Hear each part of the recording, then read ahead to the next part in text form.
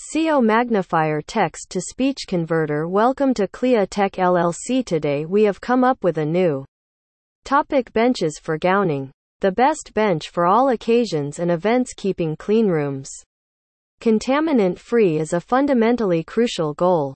When contaminants enter a clean room, it can cost a significant amount of money to remediate the facility. In extreme cases, the cost of a fast-spreading fungal, viral or bacterial infection can be human lives. What is a cleanroom? Cleanrooms are designed to prevent particle entry, purge and filter air, provide different areas for different levels of cleanliness, and isolate spaces and air pressure as needed. However, the design of the cleanroom is not enough to keep it clean. Why is a consistent gowning procedure important? Some of the biggest contaminators in a cleanroom are people. Without a strict and consistent gowning and degowning procedure, you run the risk of undoing all that your cleanroom cleaning process does to protect your critical environments. It is vital that everyone who enters a cleanroom understands the importance of following the procedures put in place to keep clean rooms. 1. Cleanroom gowning procedure. Best practices. 2. Covering up gowning steps. 3. Prepare for gowning benches. 4. Remove jewelry, makeup, heavy coats, sweatshirts, and other extra items. 5. Check that the tacky mat is fresh. If not, slowly pull it up toward the center and replace it with a clean tacky mat. 6.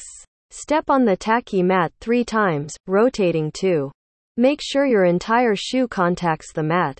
7. Inside the room, prepare all the materials you'll need. As you gown, take a and quat, top-down and quat approach, starting at your head and working your way down. 1. Put on a cap and beard cover. 2. Check to make sure all hair is covered. 3. Select, inspect, clean, and then put on safety glasses or goggles. 4. Put on 1 layer of gloves. This set of gloves is considered your en quat gowning gloves en quat set. 5. Put on a coverall gown. 6. Ensure that the gown never touches the floor by gathering leg and arm cuffs and then releasing them one at a time. 7. If a separate hood is part of the gown, tuck the shoulder panels inside and under the gown before you zip. 8. Don shoe covers, one at a time as you step over the line or bench. Note: take extreme care to avoid contaminating the room's clean side with any contact from the dirty side. Put on the second pair of gloves over the first and stretch them over the gown sleeve. Cuffs. Get more information.